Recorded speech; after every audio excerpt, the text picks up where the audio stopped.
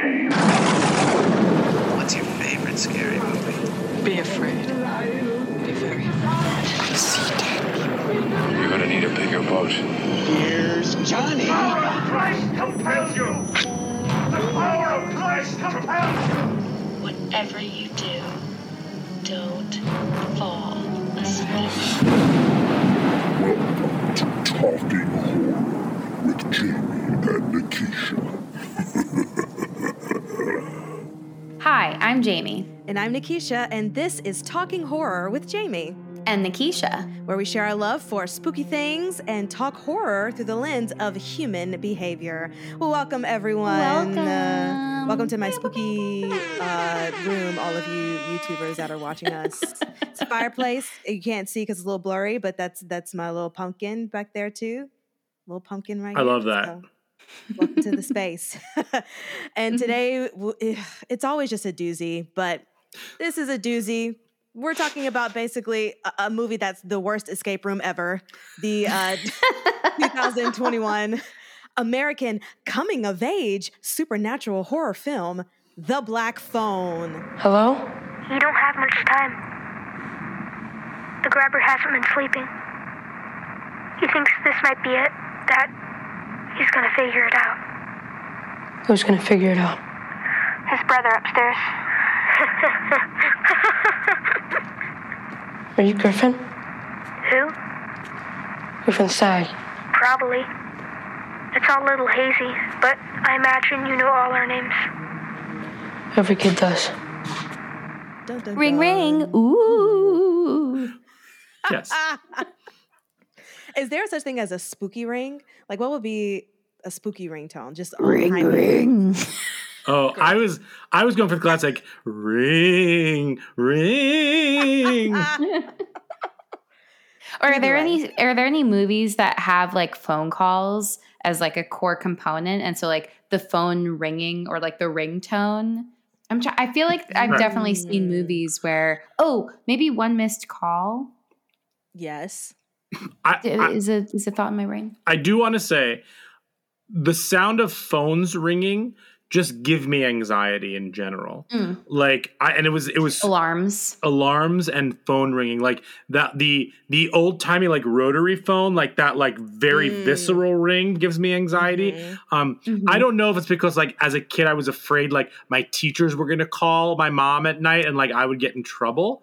At night? Like they would like call my mom and I like after school being like, you know, he was a real class clown. Brian's mom, are you in bed right now? I've got something to report. I don't know. Like that would give me anxiety, but like I don't know. But phone ringing, like, and people don't answer them gives me a tremendous amount of anxiety.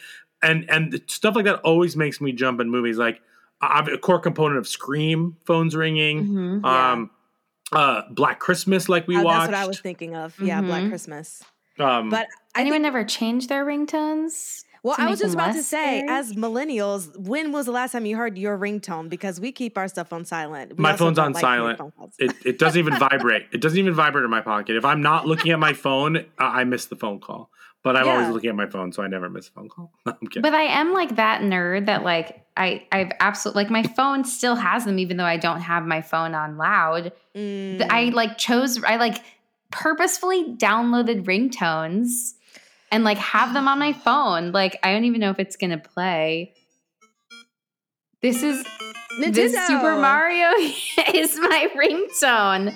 Again, my phone is never on, so nobody will ever hear it, but I feel like that gives less anxiety. Unless you played the game as a kid and that gives you anxiety, in which case, yes, talk to a therapist. But in that case, please keep your phones on silent. Mm-hmm. What a millennial nostalgic flashback, because now I'm thinking of all the ringtones that I actually had to download off of the computer and try to put into my phone. Yep. Mm-hmm. Crazy. 100%.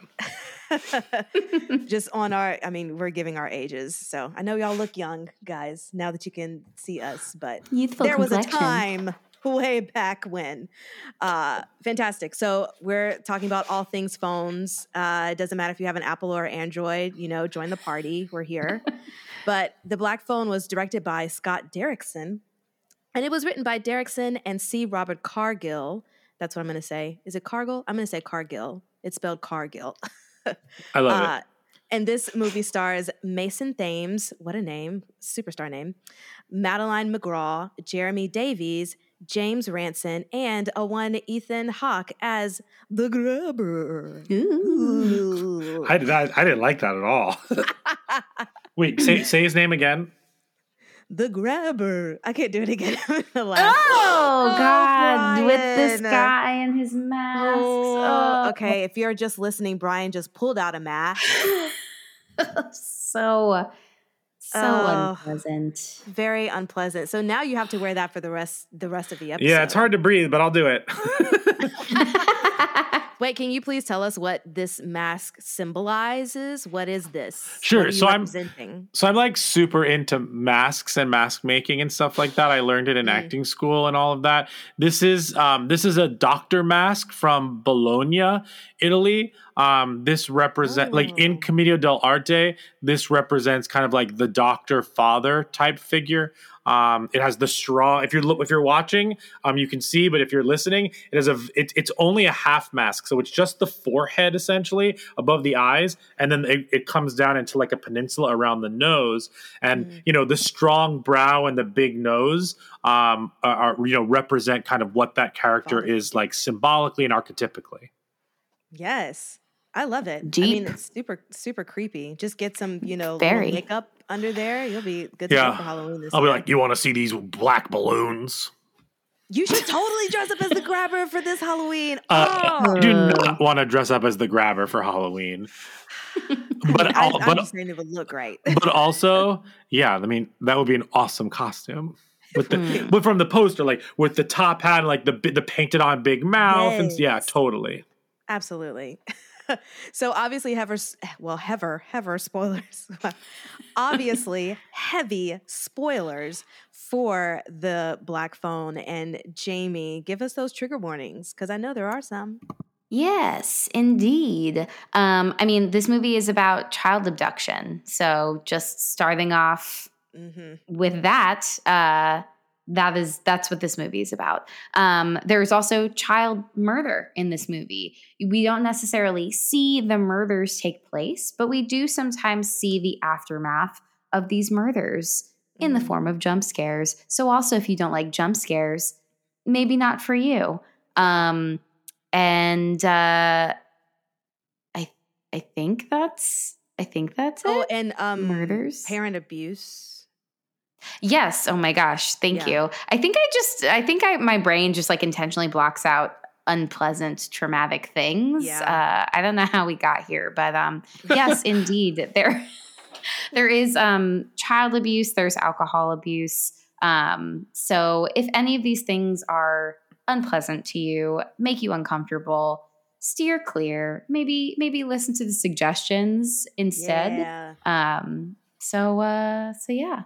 Yeah, hopefully the suggestions will be easier on the eyes than... Actually, both of mine are not as I look at them.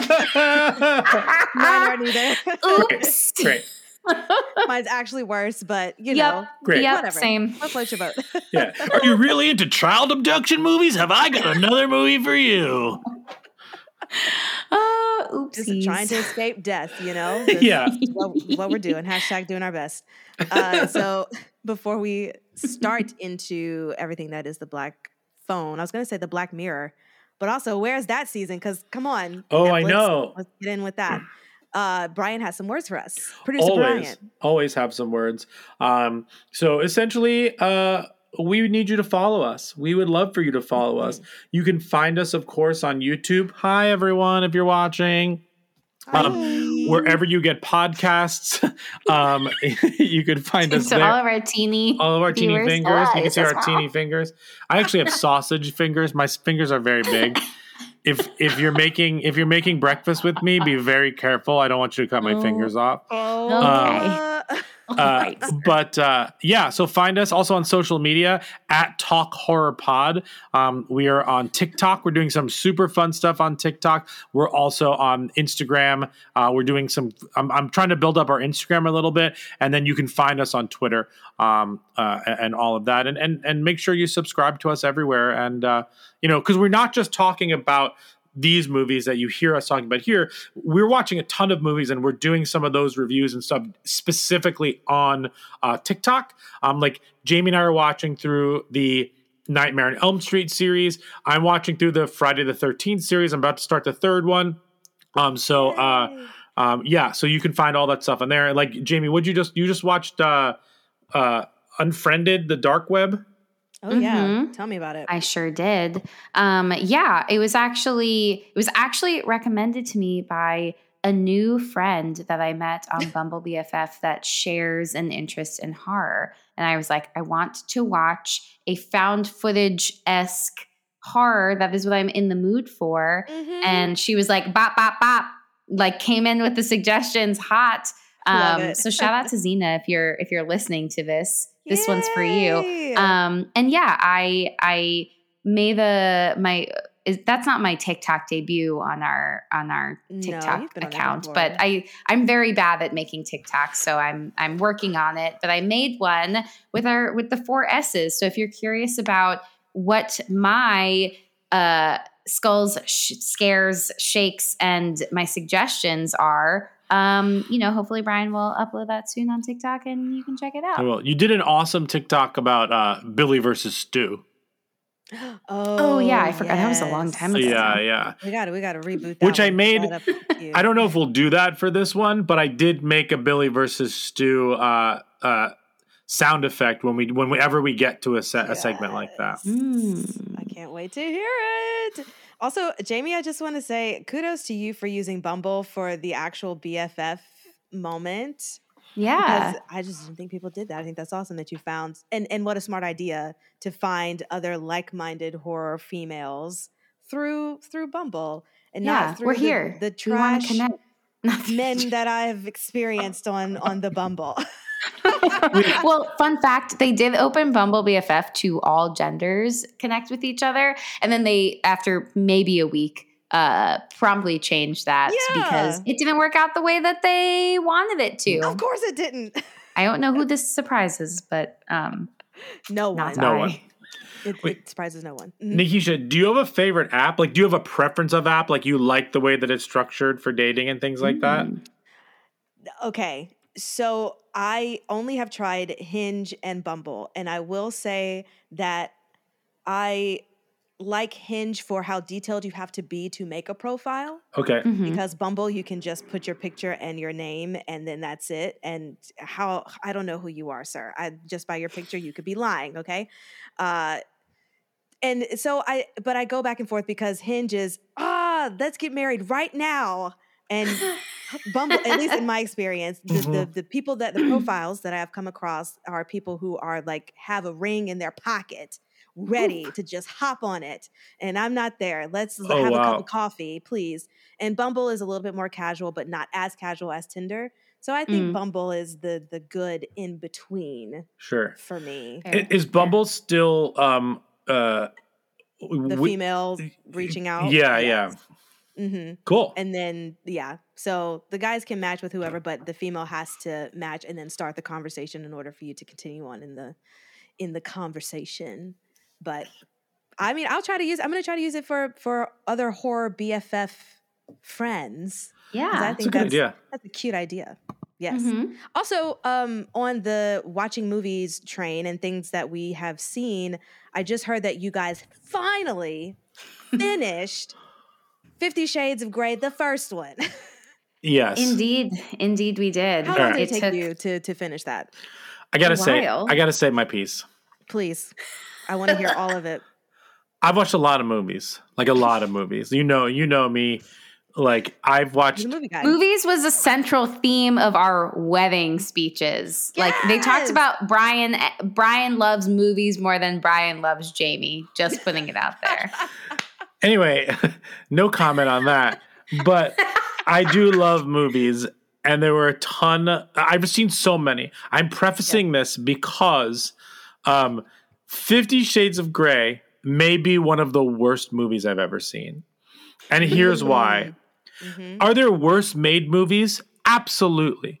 But for how much this movie probably cost, like it is and what it's supposed to be like sexually and all of that. It is not sexy. There is no chemistry. The lines are dumb, and he is just the most piece of wood character I've ever seen on screen. She's a blank slate, and like she's trying. Dakota Johnson is trying, but it's still just like a very like it's a bad character. Like all of this. Yes. It's just, and then it ends the way it ends, which I know is like setting up the next one, but like you can't. The thing is, I understand that this movie is just all about like these sex scenes and this like feeling dominated and like whatever the case may be. However, these characters have no growth. These characters don't change from point A to point B. It's a terrible movie where everyone's not on the same page. There's no chemistry. It's truly bad. I find no guilty pleasure in a movie like this. And like, I know someone would probably say like, well, this was made for women and this, it's like, no, like I am speaking as a person who watches movies and cries at all of them and loves them. And like, obviously I can't relate to some over another in the same way that maybe you or Jamie can relate to them. I totally understand that. And I love hearing the other side of things, but like, to this one, to this one. Thank you. No. And that's been Parlor Talk. Parlor Talk.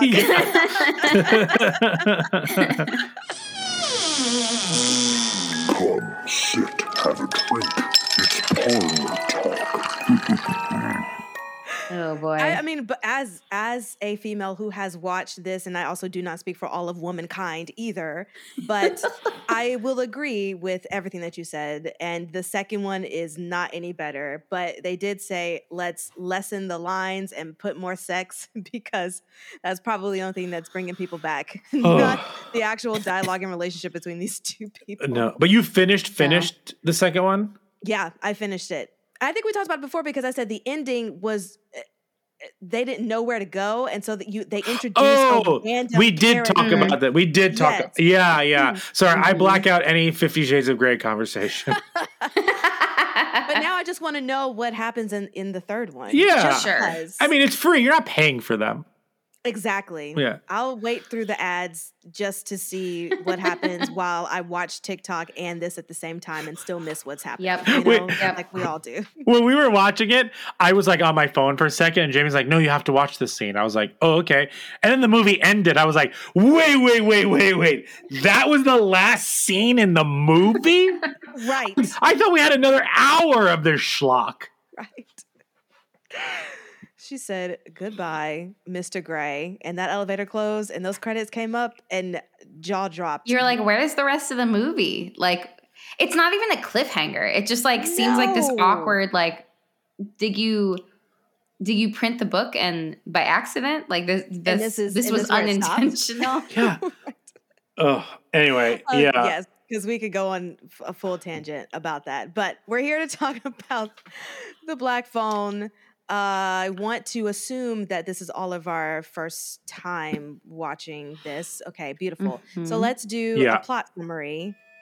What's the plot? I will volunteer as tribute because I know this is going to be very terrible, what I'm about to say. But we're going to try. All right. Hashtag try. I'm going to hook you up with 2 minutes. So for those of you who haven't listened to this podcast before, welcome. We give one of us 2 minutes to do the entire plot of the movie we're talking about. Today it is The Black Phone. I'm only explaining it because it buys me time to set it to 2 minutes. Ready, Nikisha? No. Let's go. Go. So we open up in the late 1970s, a simpler time where there's no internet, no phones, or at least cell phones, and kids just beat the shit out of each other because there's no adults around at all. And so we open up with this brother and sister, and we figure out that there's somebody who's kidnapping kids. Now, this brother and sister, they're special because the sister has a special power. She's been touched, and her dreams tend to come to reality. And so she kind of is giving clues to the detectives of who is grabbing these kids. And so then in the midst of that, her brother, Finney, gets kidnapped. So he's in this room. There's a phone, but it's disconnected, so it doesn't work. He's trying to escape, and then the phone rings. and he picks it up, and eventually it's all of the other kids that have been kidnapped and killed. They are communicating with him through this black phone, trying to tell him ways to get out of this room.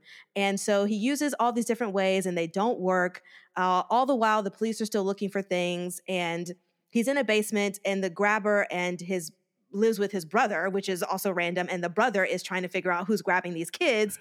And so the brother eventually finds the boy in the basement. It's like, oh shit, my brother is not here though. I'm gonna try to save you. And then here comes the grabber and kills his brother. And now the grabber's mad and he wants to kill Finney. And so to tie in everything that Finney has, I want to call him Phineas, which is why I'm like stopping myself. His name is Finney.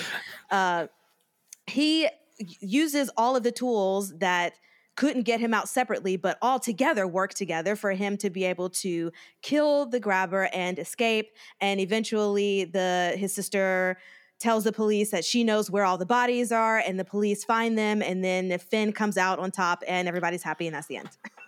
That was good. That was really good. And that's the plot. I was hoping I remembered most of the tidbits of that, but that is my interpretation of the Black Phone. So let's get into it with our first segment of likes and gripes.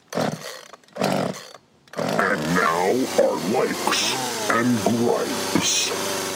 So Jamie, do you want to start off? Tell us what your likes and gripes of this movie were. It was fine. That's my overarching. Yep. Like, what did I like? It was fine. It was okay. This wasn't my favorite. I feel a little misled. I feel like people were really hyping this as like, this is the best. I've heard that now about like 4 different movies that have come out this year that I don't know if that's necessarily accurate, but like, this is the best horror movie of 2022. Mm-hmm. I don't think that this is the best horror movie of 2022. I disagree. I think that there was a lot of things that just like didn't make sense to me that weren't really ever clarified.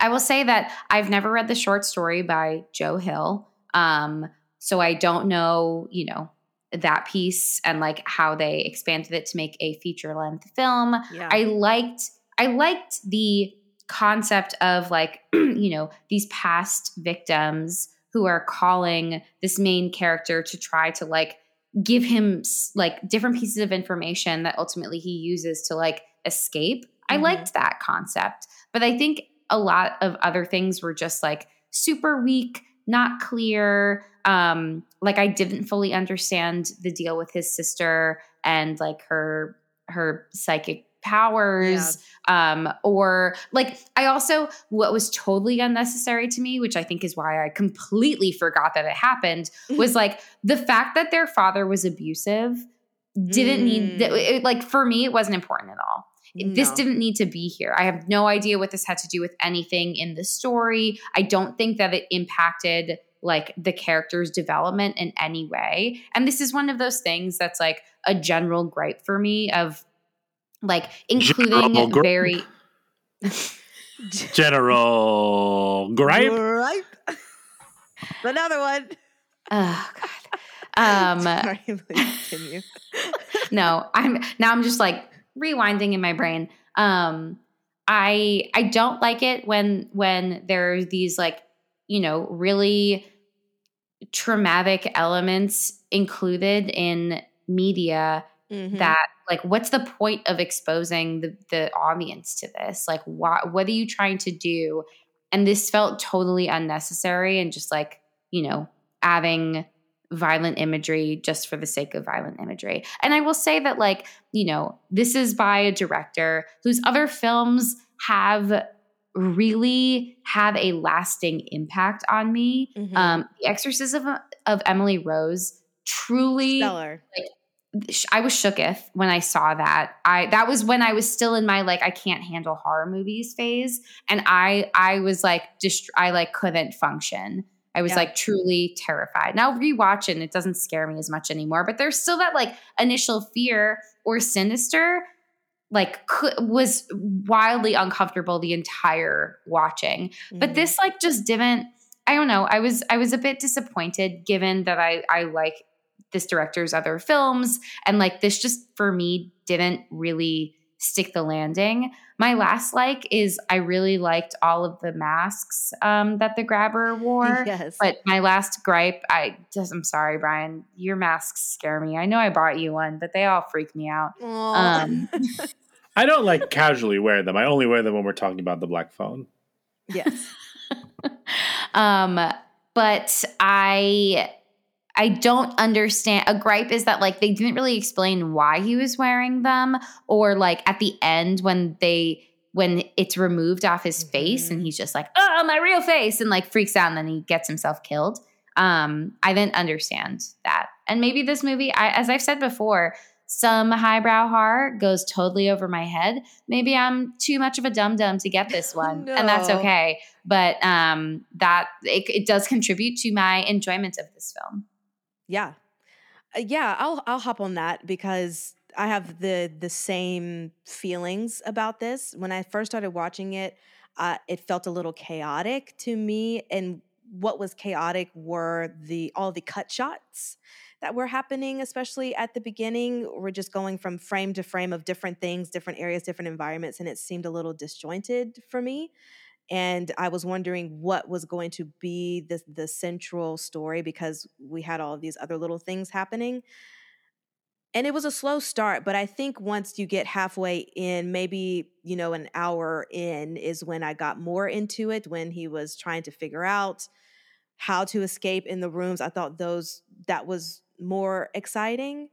And I thought that there were some good human behavior things, like when the girl had the dream about the house and she went to make sure that she saw the same house. And then I was thinking out loud screaming out loud, please call the police first. Don't try to go in yourself. And then she called the police.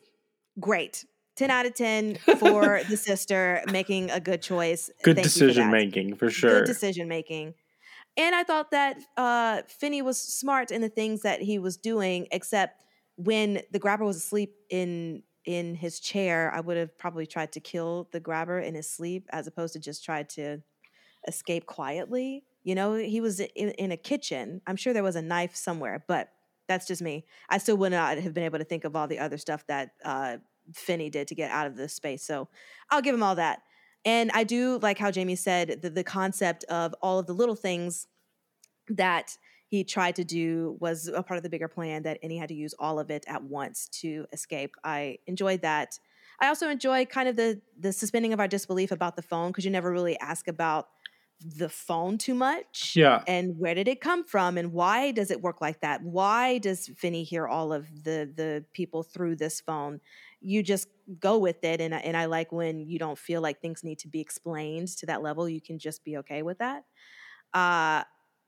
And I think, the payoff is nice, but it's a very, very slow start. And so for me, it was also just okay. And I also was just mad that all those kids were beating up each other. And where the fuck are all the adults? What was happening? Those kids were It's the 70s, baby. Goodness. I will say, though, my favorite scene was when the sister was pulling out all of her religious stuff, the rosary and the Bible and the crucifix, and then she was like, Jesus, what the fuck? Yeah. What was happening? I thought that was hilarious. But yeah, what about you, Brian? I agree with both of you. I think this movie is totally fine. I think that it was definitely overhyped for me, especially on TikTok. I feel like a lot of people that I follow ate this movie up, and I don't know whether it's performative, I loved it, more views and stuff like that. I don't think so. But I definitely unfortunately that made this movie have a high expectations for me. But here's some I did like a lot about this movie. I like the acting. I thought that Ethan Hawke was spectacular. I thought the kids were wonderful. I thought a lot of the adults in general were I just thought everybody was on the same page in terms of tone and brought a lot to this piece. And I really appreciated that. I I actually really liked the first half of this movie. I thought that those little vignettes and kind of like setting the scene and those like fade to black anytime a kid would go near the van, I liked all of that. But it did take me a bit to realize that all of those moments in the cutscenes at the beginning and the middle throughout the movie were her dreams. And those things were what she was actually seeing. It took me too long to figure that out. I don't think that was maybe clear enough in the narrative, like the visual narrative storytelling. I did enjoy like that grainy 70s feel to it. I think this movie worked better that it was in the late 70s. I thought that the mask work was really good. I thought that like the concept, as you said, Nikisha, was really good. I liked all of those things. Things I did not like about this movie are in line with both of what you said. I did not like the fact that they set up so much and they reference so many things so much, like her powers.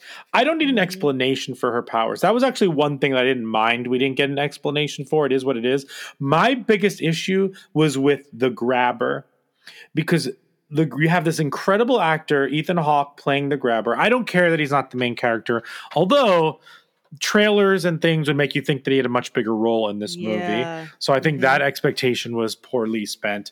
But they bring up a lot of things where like, I spent a lot of time in this basement. He never got the phone to work, or maybe he did and it stopped working. They allude to a lot of this trauma from the grabber, and then they say like, well, maybe Finney's on the phone to Finney. The dead kids are like, well, you're not playing the game. Like, that's why you're surviving. You're not playing the game, or they would say something like, this time he's going to figure it out. This time he's going to figure it out. And I'm just like, if you're going to tease all of those things, there should be two twists at the end. Not the first quote twist is that all of these pieces that they've been giving him, these clues, work and help him out. Cool, that's fine. But that's not enough if you're teasing everything else in this movie.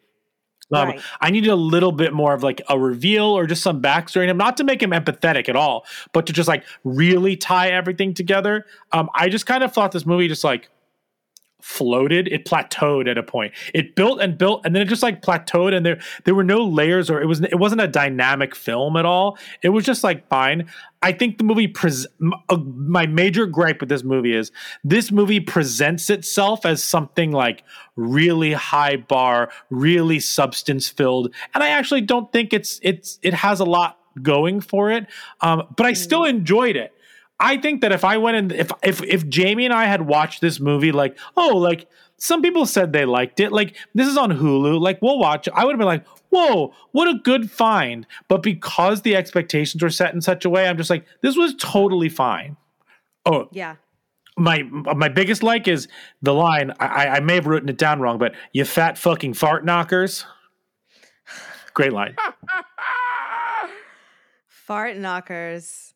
I mean, the language and the colloquialisms and things of the 70s, like what a time to be alive. What a time to be alive. The kids were really good in this movie. I know I mentioned the acting, but I didn't bring up the kids, from the kid who played like Robin and stuff to the sister and Finney. Excellent. Yeah. I liked it. I want to say too that I also liked that it was in the 70s and how it was filmed. I don't know what kind of camera lens that is that they filmed it in, but it definitely did add a little bit of the tension to the story, and it kind of made you feel like the movies back in the 70s, like watching a Halloween or, Friday the 13th or whatever. But yeah, any other likes and gripes about this particular movie? I think we're all like a collective, this was okay. Yeah, moment. I don't know. If I'm going to see a movie with, I just wanted more Ethan Hawke, and not in like the movies about him. I got so much from him in his like very small scenes where he's just standing at the door, and the kid is keeping up with him acting wise, and nothing feels forced or anything like that. I just needed more layers from the character, not from Ethan Hawke. I needed it from the script or the way it was edited, because like it just wasn't enough. Like him living. And again, I like movies where you don't really know a lot about they drop these like hints and stuff about the murderer, but the movie is dynamic enough that I don't really care. The Texas Chainsaw Massacre is a perfect example. The original one. We kind of know that they're cannibals. We kind of know that they're in the middle of nowhere and that they capture her. Like, I don't know why he's wearing like a woman's face or makeup on like the leather face. I don't know why he's the one cooking. Like, there's a lot of trauma or whatnot going there with, there's a lot of things in that movie about those quote villains and bad guys in the first one that they never explain. But the movie is interesting and dynamic enough that like, I'm scary enough, to be honest, that I'm not like questioning, like, I need more about Leatherface. Like, I haven't seen a lot of the other ones. Maybe they explain some more. Like, but in that original one, I don't need that. In this one, because of what this movie is and looks like and feels like and what they voluntarily offer up information, because nothing is explained at the end of this movie, and they left all these hints. I know I'm repeating this over and over again, but it really bothered me. I just felt like there's a whole nother layer of this movie that like got edited out or whatever, because like this was written by Joe Hill, Stephen King's son. Like, I truly think that like knowing his dad's work enough, like there's another level to this that like is just not on film, and the movie feels, the narrative storytelling in this movie feels very incomplete. Yeah. No, I get that. Speaking of layers, Brian, do you want to talk about your masking work? How'd you feel about the mask in the movie? So mask work is very interesting. There are different ways to like embody it. Like sometimes like prepare, you like put the mask on and you look in the mirror and you like let it affect your physical appearance. You have to do different. The acting is different because like right now, if you're watching me, like I don't have use of my eyebrows and my forehead. My eyebrows and forehead right now are all just this one static look. But the way that my eyes are and the way that my mouth and jaw can move affects the way that my entire face looks, because this whole part of me from my nose and into my eyebrows is just like is static essentially. There's definite different techniques. You can do it from the outside in.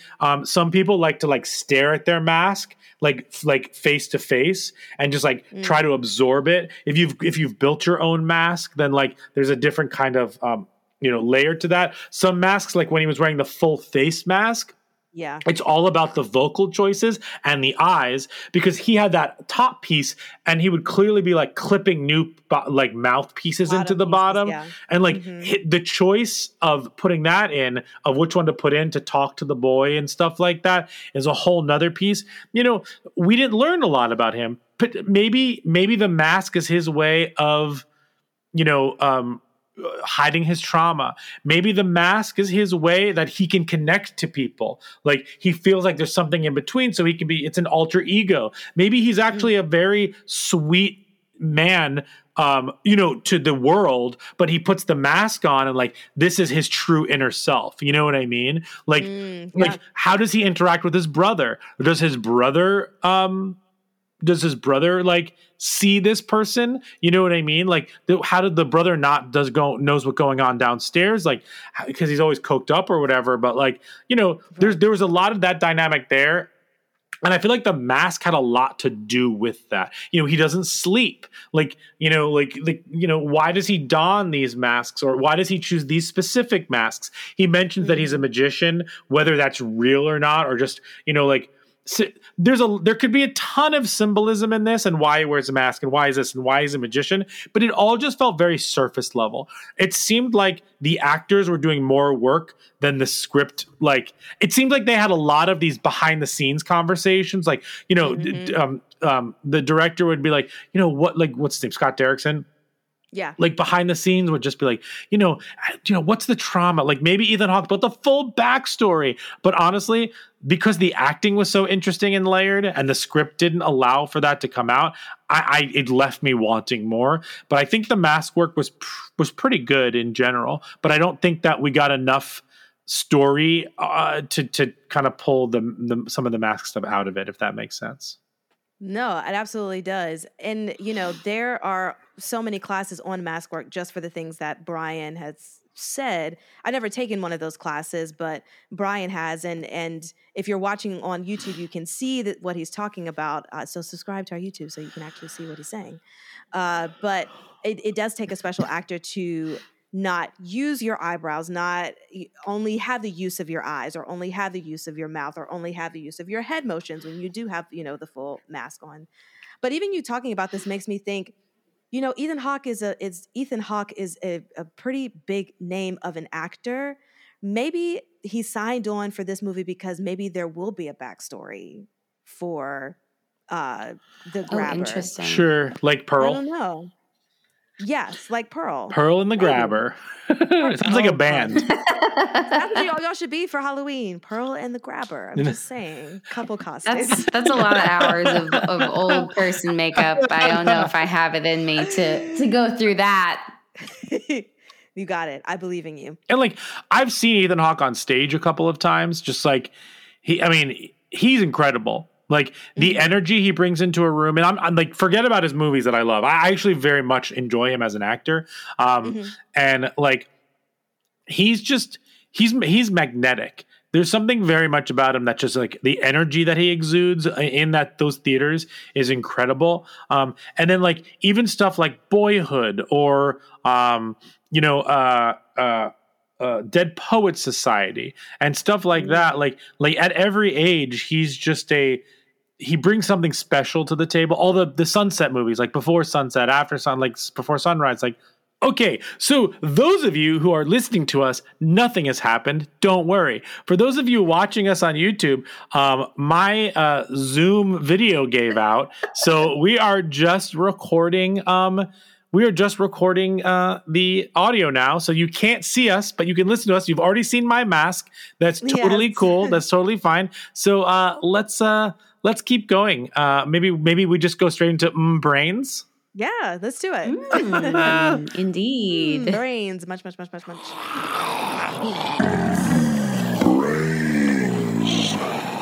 Beautiful. Much. Oh, no. Okay, so Jamie, correct me if I'm wrong, but you have had your time in social work. Yes, to an extent. Indeed. I've had some time. Grand. So I just have a question for the whole scenes that you blocked out of your brain, but just about the alcoholic abuse of the father. And when I was watching that scene, I thought to myself, could those kids have called protective services for themselves? What would that process look like? Because coming from a kid and then having to go through the believability of it all, unfortunately, please tell me about that process. And could they have had a case if they called? Yeah. And so Child Protective Services is run by, I believe, each state. Each state has their own like laws and rules. And I say that I think I know this because I'm licensed to practice social work in 3 states, and each time, I believe, I've had to take some kind of like child abuse training, and it's a requirement for the license in that state. And the reason why I've had to do it so many different times is because each state has their own different laws and rules. Yeah. But I mean, it's all the same. They're all the same rules. So like, so silly. Anywho, that being said, like not only social workers, but all kinds of professionals who work with or around children are often what is known as a mandated reporter. So these trainings that folks have to do are called like mandated reporter trainings. And the idea is that, like, again, if you are working closely or with children, if you suspect that there is child abuse taking place, any reasonable cause to believe that there's child abuse taking place, then it is your duty as a mandated reporter to make a call to the Child Protective Services agency that you would report to in your state. And I don't know, like, timing years wise when a lot of these laws in each state went into effect and how long these things have existed. And so like, yeah, they probably do teach you the history of it in the beginning of these trainings, but I do not remember. What I do remember, instead of the law, that part of the law, I remember what the laws actually mean in terms of what my duty is. So I'm sorry if I don't know when these laws went into effect. Yeah. I mean, in terms of like contacting CPS, I feel like more often than not, and maybe this is just based on my own experience and like anecdotes that I know of, that like kids themselves aren't calling CPS, but like they're reporting to adults around them who are then calling on behalf. So that could look like going to school, telling a school counselor. It is that school counselor's responsibility to call Child Protective Services and file a report on behalf of that child. I mean, and also any adult can file a report. That you don't have to be a mandated reporter. They even have the states that I'm licensed in have like anonymous hotlines. You can call them anonymously and say like, hey, I don't know if this is child abuse or not, but XYZ was reported to me. Like, I don't know what that means. And they'll tell you like, hey, yep, we have to move forward with this as a report. So now it's not anonymous and you have to tell me what's up. Right. But like, if you're not sure, you can call and give that information. So it's also like, I mean, I think there's also, without needing to be reported to them, like, again, adults who are working regularly with children can pick up on like when something is going on. So like Finney's character, this entire movie until the very end where he's suddenly super cocky and confident because he survived a traumatic event, whatever. He is like very much, he's being bullied. He doesn't have a lot of close friends. He has one close friend that ends up getting kidnapped by the grabber. So he's kind of like a loner. You'd think that the teachers would also like pick up on that, maybe check in on him. How might that also be connected to like picking up on, things going on at home? I just feel like there's loads of missed opportunities for like adults to do a better job. But all the adults in this are pretty bad. So, and so there's that. To that point, that just makes me think about disciplinary actions, especially, in that time period. And even I would say when we were growing up and the whole deal with spanking and all that. So is there a strict line of, this is cause for calling the CPS, or this is just a parent's disciplinary action and we let them continue to do that?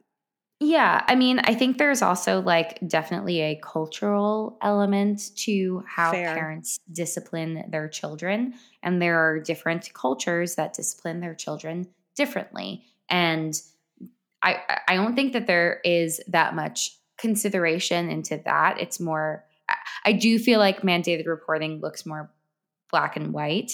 However, I think it depends on the context of like, how intense is the spanking? Is it like causing significant bodily harm and injury to the child? I mean, also you can look at like, there's research into how to discipline children, and like physical punishment often based on research isn't necessarily going to lead to like the outcomes that you're hoping for in terms of why you might be punishing a child. Right. And I think we even talked about like positive and negative reinforcement in a previous episode. I forget what the movie was that we were talking about that with. I forgot too, but I remember us having that discussion. Yeah, positive and negative reinforcement. Well, anyway, that like, punishment is applying a negative stimulus. Positive reinforcement is applying a positive stimulus. And then this is where I always see, this is why like school was so long ago that I need to remember the differences. The negative reinforcement, I think, is removing something removed to increase the likelihood of a behavior that you want to see. So like there's think of it like a big chart. Mm-hmm. So there's like positive reinforcement, negative reinforcement, positive punishment, I guess is what this website is saying, and negative punishment. Yeah. So like adding something to increase the likelihood of something, removing something to increase the likelihood of something. Mm-hmm. This is what you want to reinforce. Adding something to decrease the likelihood of something, or removing something to decrease the likelihood of something. So that's the punishment side. Yeah. I mean, reinforcement typically leads to more positive outcomes of both kinds versus all the types of punishment leading to worse off outcomes. But again, I'm not a parent. I'm not here to tell people how to parent. Of course. There's so much that goes into it. And it's more of just like, I think give people information and people will do with that what they will. Yes. But if there's significant bodily harm, that is where the absolute line is drawn as far as this is considered abuse. Yeah. And also like in this film, their father isn't just spanking, but he's also like beating them with a belt, which I would say while drunk. I mean, even if he's sober, beating them with the belt, I feel like that crosses a line. Like I remember in my in the first mandated reporter training that I had to take way back when I was a wee baby social worker, it was like a PowerPoint presentation and they showed us some like pretty gruesome images. And, whenever there's like an added object that needs to be involved, that usually is not leading to good outcomes for children. So like belts, wires, like cables. Switches. Yeah. Yes. All of these trauma. Did this somehow get into 50 Shades again? I'm talking about myself. My parents would say, go get a branch from outside. I went to 50 Shades. Oh no, my brain is so broken from that stupid movie. Okay, we were talking about children, not adults. Not compartmentalized. Oh gosh. Yes. Woo! Oh boy. Yes. Beautiful gowns. Mm-hmm. So my last question in Brains, and I think maybe Brian might have had something, but my last question is in your opinion, the time frame between the trauma that happened, and I think you were going to speak on this a little bit too when you're talking about likes and gripes. So the kidnapping happened with Finn, and he escapes, and the next scene that we see is him basically in school and going about life like everything is normal. Is there a time frame that you would suggest that he needed to process things before he was inducted back into society, especially at that age? I mean, it's hard to put like a specific time frame or number on it. Yeah, because like we have no idea how quickly it's like, oh, you just survived. Next day, back to school, you have a test. And I will say, it seemed like it was like close because he's back with the same lab partner that he had when he dissected the frog. So it has to be the same school year. He's like, hey, what's up? I'm Finn. And I was like, ugh, I hate this. This movie ended so stupid. Yeah, like being kidnapped and the trauma like made him more confident. That's what I got from this. Like even just the way that he like the message he handled the grabber. Like the message of this movie, that's actually a good gripe. The message of this movie was like being kidnapped will make you more confident. Like yeah, get grabbed, kids. Don't quote me on this.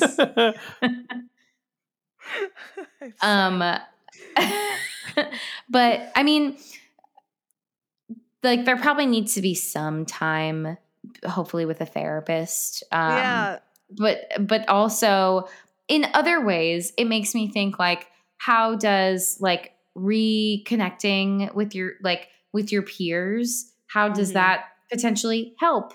And like, trying to return to some sense of normalcy after something that was like very, intense and traumatic. Like how might that help in terms of like readjusting back to life, but like I don't know, he's cool now. I don't understand the whole thing. Yeah. It's just that part's stupid. But like the part about, you know, like adjusting back to you know, like back to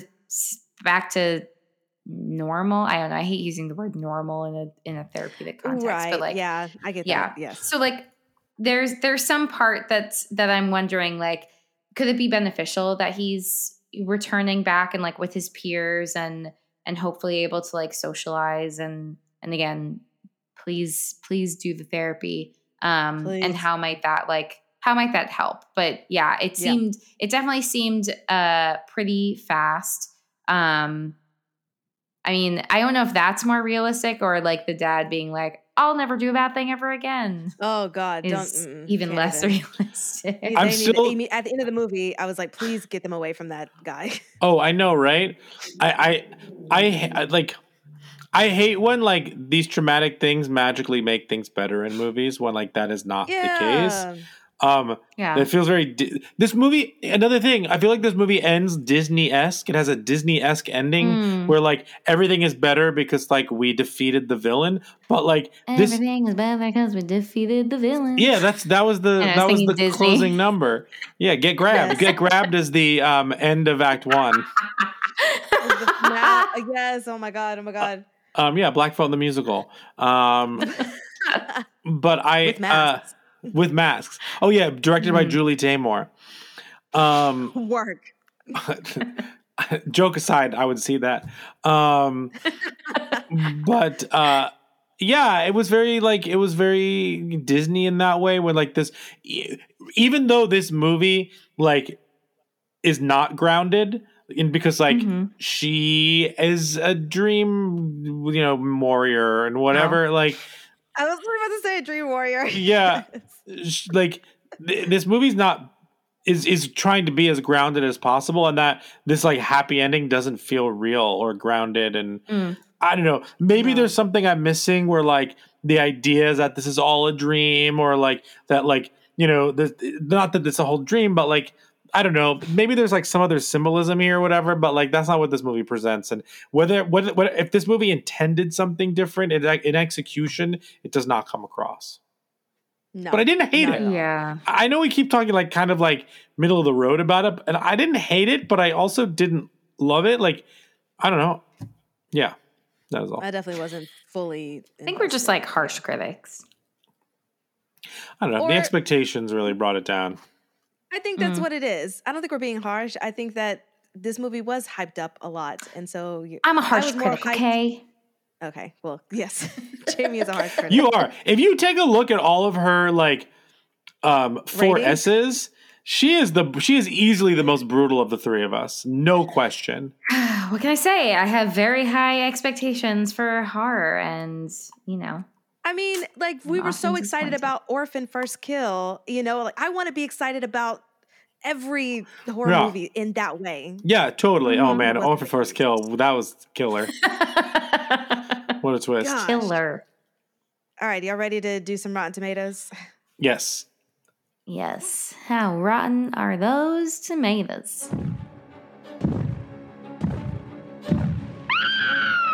It's the Rotten Tomatoes game. Now, I have to be out of the game because frickin' Peacock, every time it does. Play, shows the thing. Lucky for you, my short-term memory is terrible, so I don't remember what it is. Great. Yeah. So, Jamie, try and guess the critic score as well as the audience score. So we have both. Yeah. Interesting. Okay. Critics, I'm gonna say 78 for critics and 92 for audience. Okay. The critic score is 82, and the audience score is a little higher at 88. Okay. Like, so you're close. Yeah, so critics' consensus on this is the Black Phone might have been even more frightening, but it remains an entertaining, well-acted adaptation of a scarily good source material. I don't think that's... I don't know about the source material, but like I think that's accurate. Mm-hmm. Because it even starts with the fact that like it could have been more frightening or better, but like it's fine for what it is. Yeah. Sure.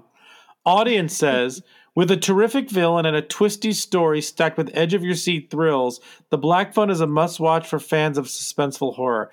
I don't know what these people were watching. Yeah. They weren't watching the same movie. The only thing I'll agree with is terrific villain because Ethan Hawke is good. Mm-hmm. Yeah. I'll take that. Yeah. I will say that visual of him in the kitchen with the mask on and like no shirt and like he was holding a bat, I think, was like very unsettling. Yeah. Like that part really freaked me out. But also hunky? No. A little bit on the hot side. Grabber is not for me. Okay. Grabber's not for you. Good. Get grabbed. Mm-hmm. Get grabbed, kids. Get grabbed. Oh, God. Someone's going to like call and I know. get my Like, license please. growth. Please. But I didn't say where I'm licensed. Oh, secrets. All right. Let's do the 4 S's. Skull, scare, shakes, and suggestions. The Talking Horrors 4 S's. So the 4 S's are skulls, scares, shakes, and suggestions. We rank them 1 through 10 and then give a suggestion. Jamie, let's start with you. How would you rank this skulls, scares, and shakes? 1 through 10. Sure. So once again, I am a harsh critic. For skulls, I gave this a 3 because I just, again, like, I wanted more answers to things. I was left unsatisfied, not really understanding like the why for a lot of things. So it just like didn't totally work for me. And there wasn't that much like human behavior stuff that I feel like was really resolved or like everything just worked out so perfectly that I was like, this doesn't feel real. Like the fact that Finney, like, you know, yes, he was helped, but he was able to like make everything work very easily. I'm like, even if I had all those answers, I don't think I would have been able to get out of this situation alive at all. So that felt less real. So I don't know how much people were really peopling in this. In terms of scares, I'm going to give this a 4.5.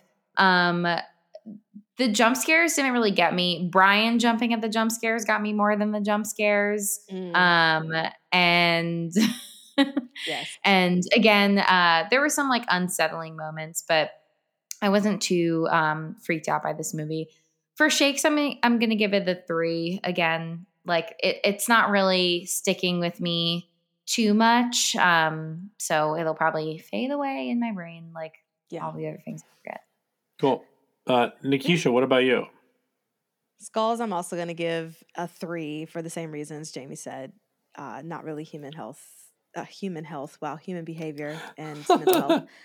Human health. Scares, I'm going to give it a 2 only because of the jump scare of the kid that was upside down. That got me. Put the flashlight That got me on real good. That one really got me big time.